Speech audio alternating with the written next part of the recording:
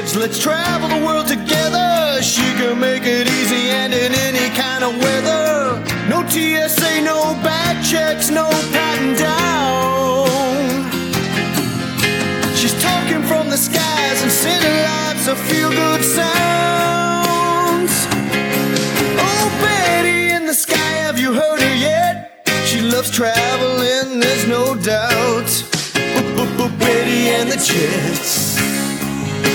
Oh, she's weird and wonderful. Oh, Betty, she's a podcast queen. She's wearing high heel shoes, got her wings on too. You know I've never seen her better stew. Oh, Betty and the Jets. Hello, and welcome to Betty in the Sky with a Suitcase. I'm Peg, and I'm a flight attendant for a major airline, and I bring you stories from the airplane, from the flight attendants and the pilots, and from traveling around the world. In this episode, we have stories about feeding pilots, broken bones, uncomfortable showers, and a wayward cobra. Let's get on with the show.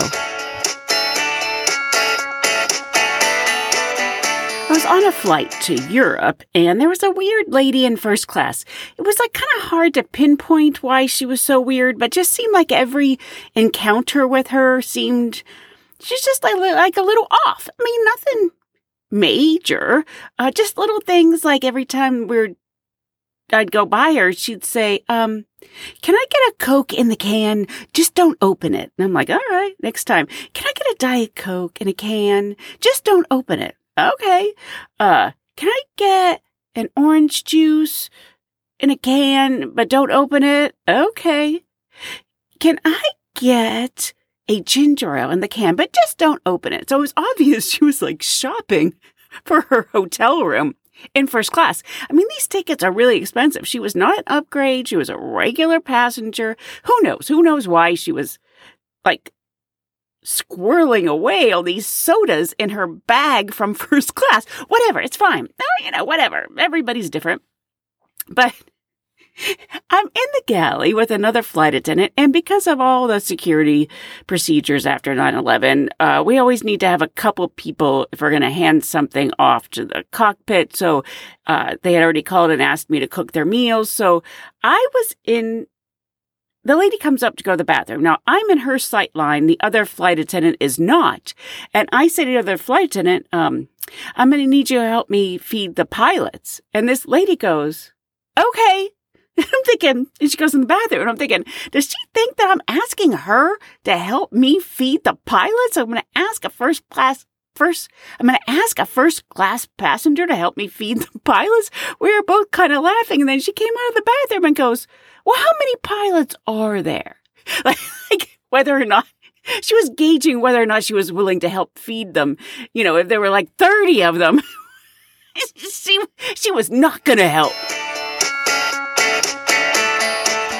So as you guys know, my job has been really great lately. I've been calling it vacationing at work. I've been on safaris. I went paragliding in Cape Town. I've been whale watching in Maui. I mean, it has been fan-freaking-tastic until came home from Amsterdam, had a 50-hour Cape Town layover. I came home on Saturday. Cape Town was going to be on Thursday. Sunday, I went swimming laps. I was planning on kayaking later. Life is great. And the flight was late from Amsterdam. And then my commuter flight was late. And then I hit traffic. It made a really long day. Okay, so lots of times I unpack. I try to unpack the day I get in, no matter how tired I am, just so it's done. But that day was long, and so I had just put my carry-on bag on the steps to take upstairs later. And the next day I went swimming and everything. I was coming down the stairs to go do laundry, and I guess I got my foot caught in the strap of my carry-on bag. I was probably going too fast. I tend to go too fast. I tend to have a lot of energy. And I went airborne and landed knee first on the tile kitchen floor. And I knew I had hurt myself. I knew I was laying there going, oh, life just got real. Life just got real. And basically, what it's gotten real boring. Not at that moment. I'm just saying, I'm laid up now. So I landed knee first, got up, and I heard some ripping in my knee. I knew it was bad, and it was a Sunday, so I went to urgent care, had some x-rays, and I was told that I fractured my patella. And I said, what does that mean? And she said, well, you know how kids will break their arm? Well, you broke your knee. And that's when it's like, wah, wah, wah. Not going to Cape Town on Thursday. I had 2 48-hour Rome trips. I was going to go to Florence and Verona. I had this great month planned. And then the next month, my friend was having her 60th birthday as she rented a house in the south of France. As I was on the kitchen floor, I was seeing all these plans going out the window because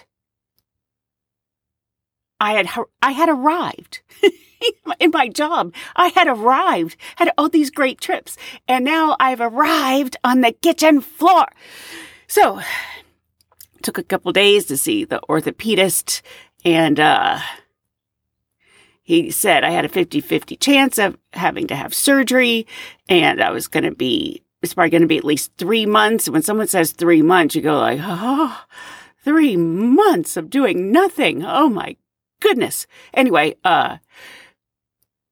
he said, well, in mob movies, they threaten to break your kneecaps. He said the reason why they threaten to break your kneecaps is because it's bad. It's like, okay. And then he wanted to know if I wanted pain medication. I just am not a medication person in general. I said, I don't really like to try anything but if people like it, people get all strung out on, I just figure it's better not to try it. And he said, I'm looking at you and you do not seem the type who is going to be strung out on the street, homeless, because you take some pain medications because you broke your kneecap. So anyway, I didn't take them. Basically 10 days after the fall, got to go back to the orthopedist. He told me I had a 50-50 chance having to have surgery. He said that first week was really important to not rip it any further. It's totally immobilized. I have this giant thing basically on my whole leg. Can't bend my knee. And I thought, well, I'm going to do everything possible because I want to make this recovery fast and I want to be good. You got to walk for everything. My job, the traveling. I just need, you just don't appreciate you don't appreciate anything until it's gone. And just walking now seems very, very like a high ticket item.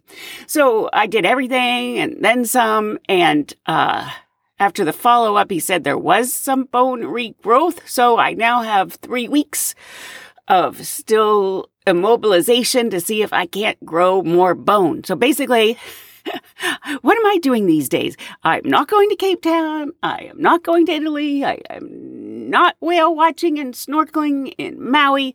I am on the couch with my leg up. It was really hard at first because it's like mental whiplash. It's like you go from a lot of excitement to the excitement for the day is hobbling out to get the mail. That's my traveling right now, is my big adventure to go get the mail. Ugh. From the way I've been spinning since I've been with you. I want to give a special thanks to Kevin Elliott, who was so nice to send me some stories, and he didn't know that I had broken my knee, so he just happened to find a show like it and send me some stories, which was fabulous for me at the moment, considering I don't have a lot of airplane stories when I'm not getting on an airplane. Some years ago, I was doing some work with a client based in Omaha, Nebraska, and I was on my way home. I was a little late, and I was actually the last person to board the flight. It was a 737, so 3 seats on each side of the center aisle. When I got back to my row, I looked down at where my seat should have been. There were 2 people in the row, but the 2 of them took up all 3 seats. They were rather large, if you know what I mean. It was a woman that was on the window, and then a man that was closest to me. I said to him, I think this aisle seat is mine, and he just sort of shrugged at me. I didn't know what to do, so I went back up to see the flight attendant. She told me, you need to take your seat, sir, in a really firm sort of Irish brogue. I can't. Someone is sitting in my seat, I told her, and I don't see another empty. She asked me for the seat number, and then she marched down the aisle, and I followed right behind. She got to the row and immediately recognized the problem. She said to the large man in that Irish brogue, right, you're going to have to hoist yourself over and out of this man's seat so he can take off. And he did. He grabbed his girlfriend's seatbelt and literally hoisted himself over toward the window. Well, I sat down, buckled my seatbelt, and I reached back to lower the armrest that he had raised between us. But he plopped back down onto me before I could get it down. So now I'm buckled and buried under a pile of person. And the flight attendant was there and watched the whole thing. And she just said, good, we'll push back. And as soon as it's safe, I'll come back and get you. And then you can sit with us up in the galley. I was a little shocked and kind of crushed, literally kind of crushed. Oddly, though, I was kind of relieved that the pile of person on top of me smelled freshly scrubbed, almost like Dial soap or something. The taxi and climb out seemed to take forever, but in just a few minutes, the Irish flight attendant was back. Okay, hoist again, and I'll take this man back up to the front, she ordered. The guy hoisted. I unbuckled my seat and slid out from under him, and I was able to breathe again. Now, here's the funny thing. We walked back up toward the forward galley, and the flight attendant says to me, this is your fault. I'm a little surprised. She says, you Americans are so litigious that the gate agents are scared to say anything to passengers who obviously won't fit in a seat. Who wants to get sued? I was just glad to be breathing. So I sat in one of the jump seats. They gave me a Diet Coke. The two flight attendants are now looking through some paperwork, and the Irish lady asked me if I was a frequent flyer and was I married. I said yes and yes. She proceeds then to write me out 2 passes worth an upgrade to the best class of service available for a flight anywhere in the world. All I had to do was buy a ticket, and I'd be able to have I'd be able to have the best seats available for my wife and I, and wherever we were going, anywhere in the world. I thought that was not a bad trade for having to be squashed for a few minutes on takeoff and landing. Every day is coming faster than the day before. So everything's a bit of a challenge. I have a friend who's like, oh, how's the gimp? And I'm like, yeah, everything's more difficult when you're a gimp. So, I've been taking a shower like every 3 days. Luckily, I have a downstairs shower that's a walk-in shower, but it's basically, the orthopedist said if I don't rip my knee any further, I can get away without having surgery. And I'm highly, highly, highly, highly, highly, highly, highly, highly, highly motivated to not have surgery. And I'm highly motivated to get back to my exciting life, right? Okay. So the shower is a production because it's when I'm going to be the most vulnerable because I'll be taking this immobilizer that I have that's almost the length of my entire leg off. Now, I figured out that I got that not as good immobilizer that's like a foot long when I went to the urgent care, and the orthopedist was like, this thing's terrible. And I was thinking, yes, I know, it doesn't really keep your leg totally straight. So, but I can take off my big immobilizer, put on the not as good immobilizer that I don't wear every day. So you're not supposed to really get any of them wet, but I figure I don't care if I get the bad one wet because I'm not wearing it except for when I'm taking a shower. So this is a big production. So I have to have my leg straight to take the one off to put the other one on. And this is when I'm really trying to be really careful not to bend it so I don't rip it, so I don't have to have surgery. So a shower takes hours. Hours because, okay, so I get everything that I need prepared. So I have the bad immobilizer. I have a towel there. I have this chaise lounge where I can take get up on there with my legs straight, take the one off, put the other one on. I have a dress on. a lot of information, but my Carolina room where the chaise lounge is all windows, and I don't have any window coverings in there because I don't normally need window coverings in there, right? Okay. And then I have these big windows, which is great to have big windows. I have these great big windows on the side of the townhouse. Great. Not great when there's somebody up on the roof next door who's now looking in as I'm basically trying to take a shower. Nobody wants an audience when you're trying to take a shower. But this is all because I'm a gimp and it takes a long time and I don't want to hurt my knee. So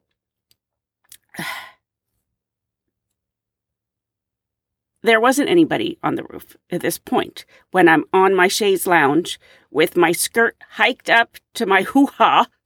So I have the mobilizer off. So now my knee is exposed. Gonna now try to put on the other one. And here comes my neighbor running out. Now she's looking in the Carolina room because there's a guy up on her roof. So she's talking to the guy on the roof. And now I have two people watching my super sad shower. And I thought, F them. I don't care. I'm not going to jump up and try to cover.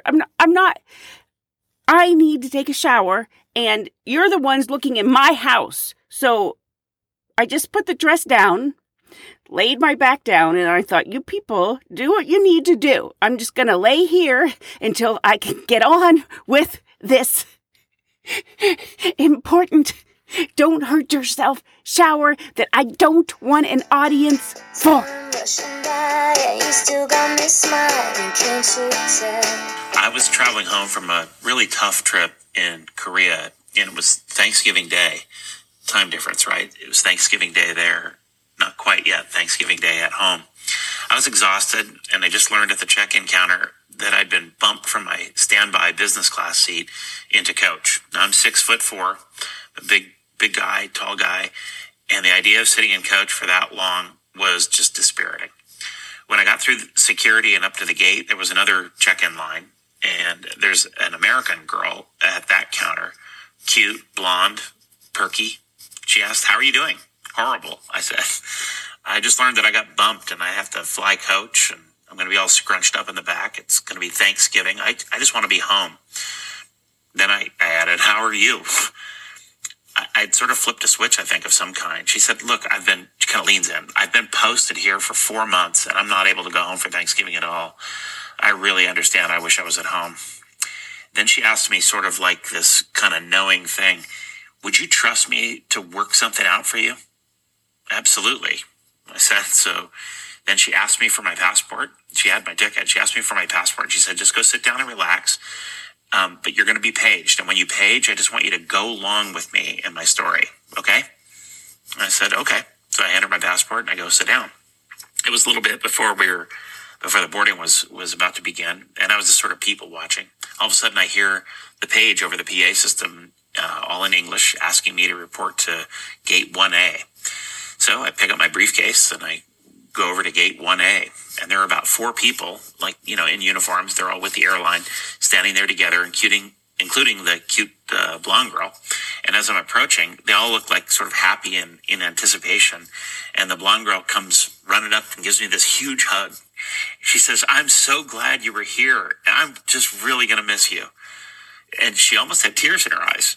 Now it's kind of my turn, and I like, "Oh my, yes, I can hardly believe this. I'm really going to miss you too." Then I kissed her on the cheek. It seemed like the right thing to do. She gives me a big hug again, and then she says, "All right, I want you to call me the minute you get home." And she hands me my passport and the new ticket folder and waves goodbye. So I'm now heading for the boarding gate, and I could see that she really does have tears in her eyes. The gate agent there takes the ticket, sort of tears the stub off and hands the ticket back to me. And she says, "Go ahead and get on. There's almost no one in Club Pacific on this flight." I'm thinking, Club Pacific. I move into the jetway and look at my ticket. It's 1B.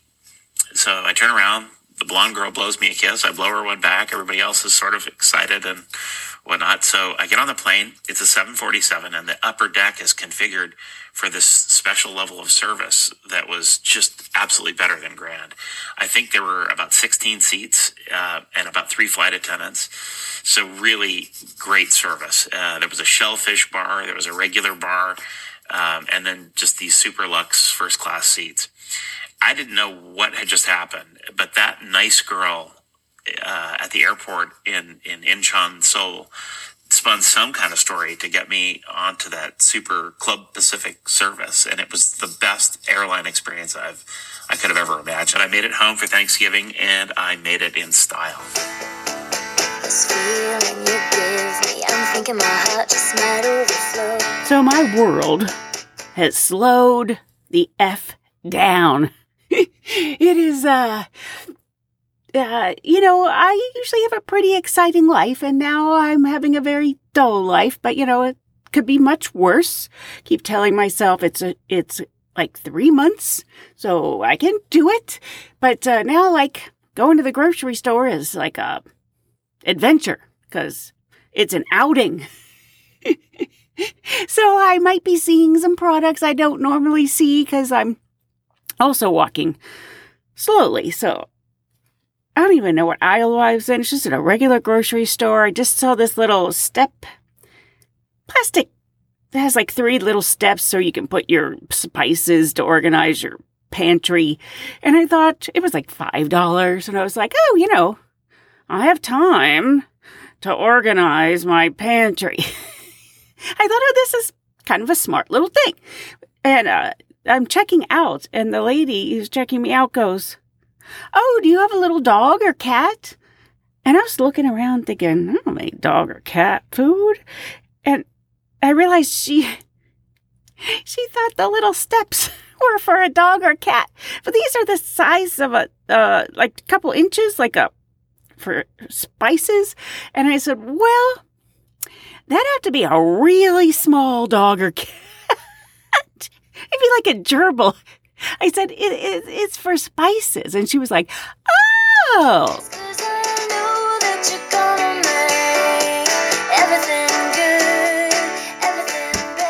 I'd like to thank any of you who were so kind. And when you were going to buy something on Amazon, you went to my website, bettyinthesky.com. Doesn't cost you any more. It supports the show. All you do is go to my website, click on any of the Amazon links, and I thank you so very much. And I like to see what people buy every month. This month, somebody bought Dragon Slayer on Blu-ray. I didn't even know people still used Blu-rays. Someone else bought Mojo Marinade, and somebody else bought Wrinkle Schminkles. Wrinkle Patch. I like that name, Wrinkle Schminkles.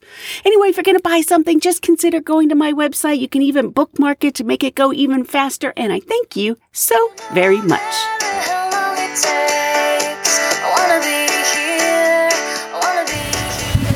I was coming home from a trip to Brazil, and on my itinerary it said Sao Paulo to Los Angeles. So imagine my surprise when we start an approach to make a stop in Lima, Peru. I'm thinking, okay. As we're taxiing in to the airport, though, we see the lights of the airport go completely dark. Completely dark. As we're at the gate, the pilot comes over the PA and says, this is just going to be a short stop, and you've probably seen that the power is out at the airport. We're going to let you go into the gate area if you need to stretch your legs, and there's a little bit of light in there, but if you want to stay on the plane, don't worry, this won't be a long stop. We just have a few passengers that will be boarding. This was really weird. So the door opens, and a few of us make our way off the plane, and they had a little bit of portable lights and flashlights, little lantern things in the boarding area. And it was somewhere around midnight, and the airport was all closed up, and now the power is out. It was just kind of surreal. Now, there were about 35 or 40 of us in the gate area. After a few minutes, the flight attendants start saying, they're getting a little anxious. They start saying, okay, it's going to be better if we all get back on the plane. Okay, so I shuffle back with the others, and there's only now minimal light on the plane, too. So it's just a few minutes later, the power to the airport comes on, and then now the plane returns to normal again, gets all lit up. Now we get some new passengers starting to board.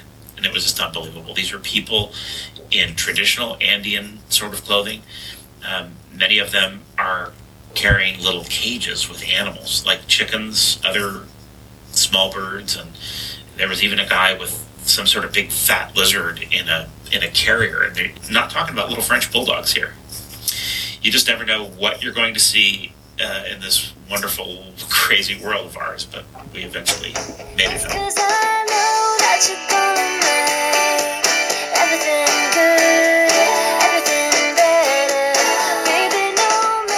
This came from listener Keith, and this is from August of 2022. I get things, and sometimes I just put it in this Pan Am bag. I put some stuff in there, and I think, I'll get to it at some point. Well, guess what? I have time to get to things at the moment. I'm calling myself the Gimpy Gal. I've got a gimp.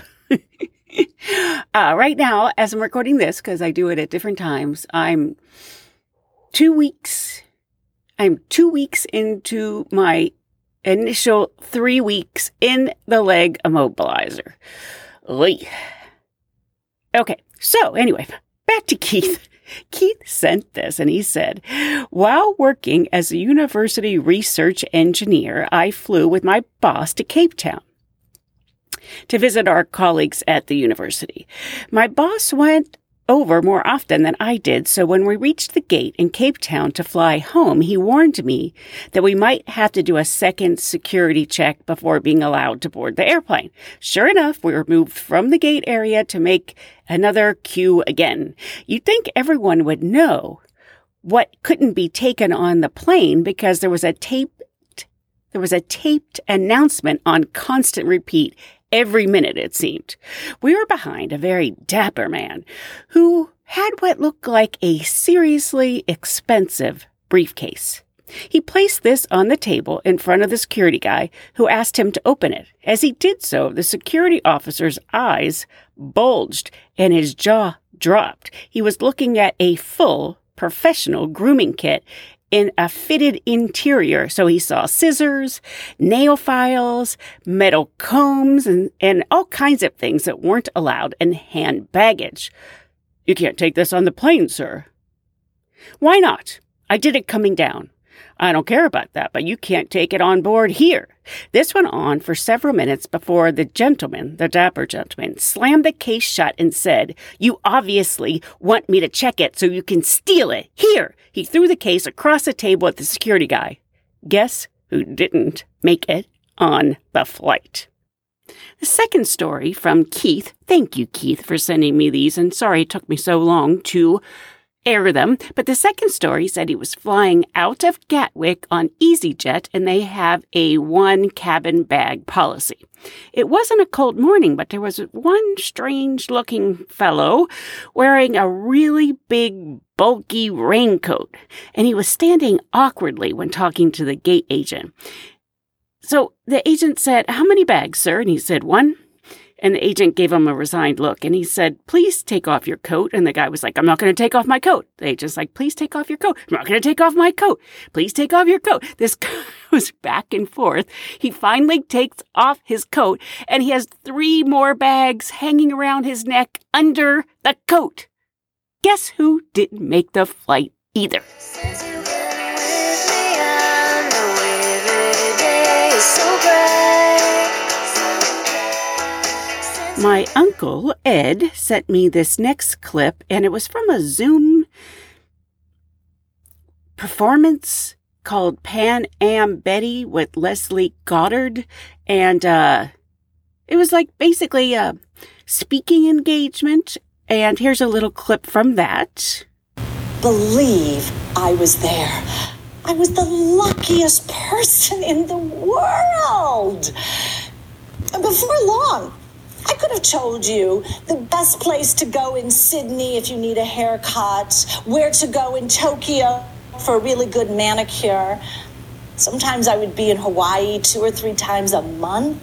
I could drop off my dry cleaning on one trip and pick it up the next time I was in town. Back in the 1960s, very few of your friends and neighbors flew.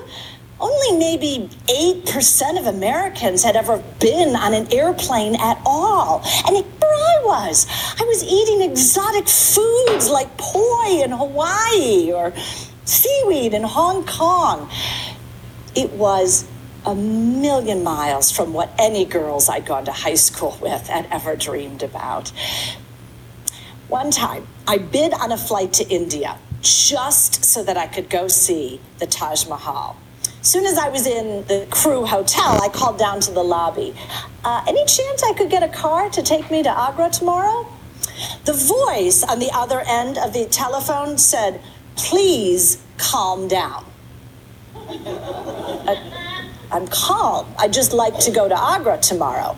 Please calm down. We went back and forth like this for about 5 minutes until I finally figured out he wanted me to come down to the lobby, which I did. And he arranged a car for me.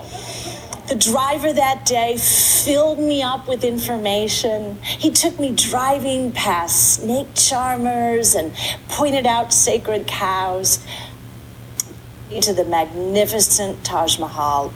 It was an unforgettable day. And of course, this job was a shopper's dream. I once was working on one of the around-the-world flights. Every day, Pan Am had 2 round-the-world flights take off, one going east, one going west. In this particular trip, I was flying with a friend named Brenda, and we had a 3-day layover in Hong Kong. "How'd you like some pearls?" she said. "Real ones?"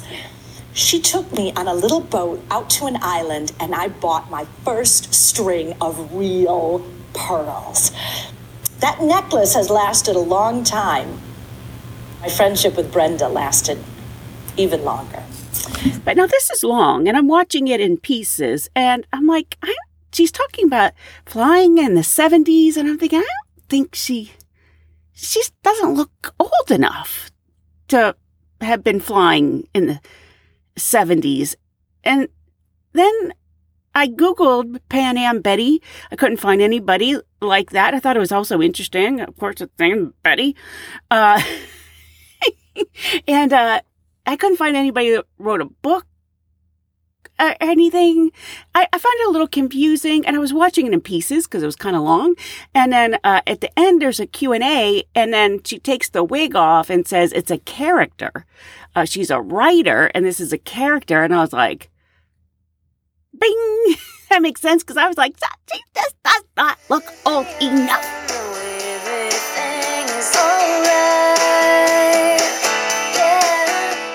So life has been dull. You would think I'd be happy to have time off, but you just can't do much when my friend I was talking to, I'm like, I can't do very much. He's like, yeah, because you have a stick for a leg. And I'm like, yeah, just call me Peg. Anyway, this story came from Kevin Elliott. Thank you, Kevin. You were sort of a bit of a godsend this month because I'm not exactly sure what the podcast is going to be like for the next 2 months since I'm not flying and I'm certainly not traveling, which is what the podcast is about, but I am trying my very best to get to work faster. So maybe it won't be the next 2 months that I'll have to struggle with the podcast. But anyway, this came from Kevin Elliott. It felt like just another flight for South African pilot Rudolf Erasmus until he noticed an extra passenger on his plane at 11,000 feet in the air. However, it wasn't a human, but a cobra slithering under his seat. To be honest, as if my brain did not register what was going on, he told the BBC. It was an odd moment of awe, he added, saying he initially thought the cold feeling on his back was his water bottle.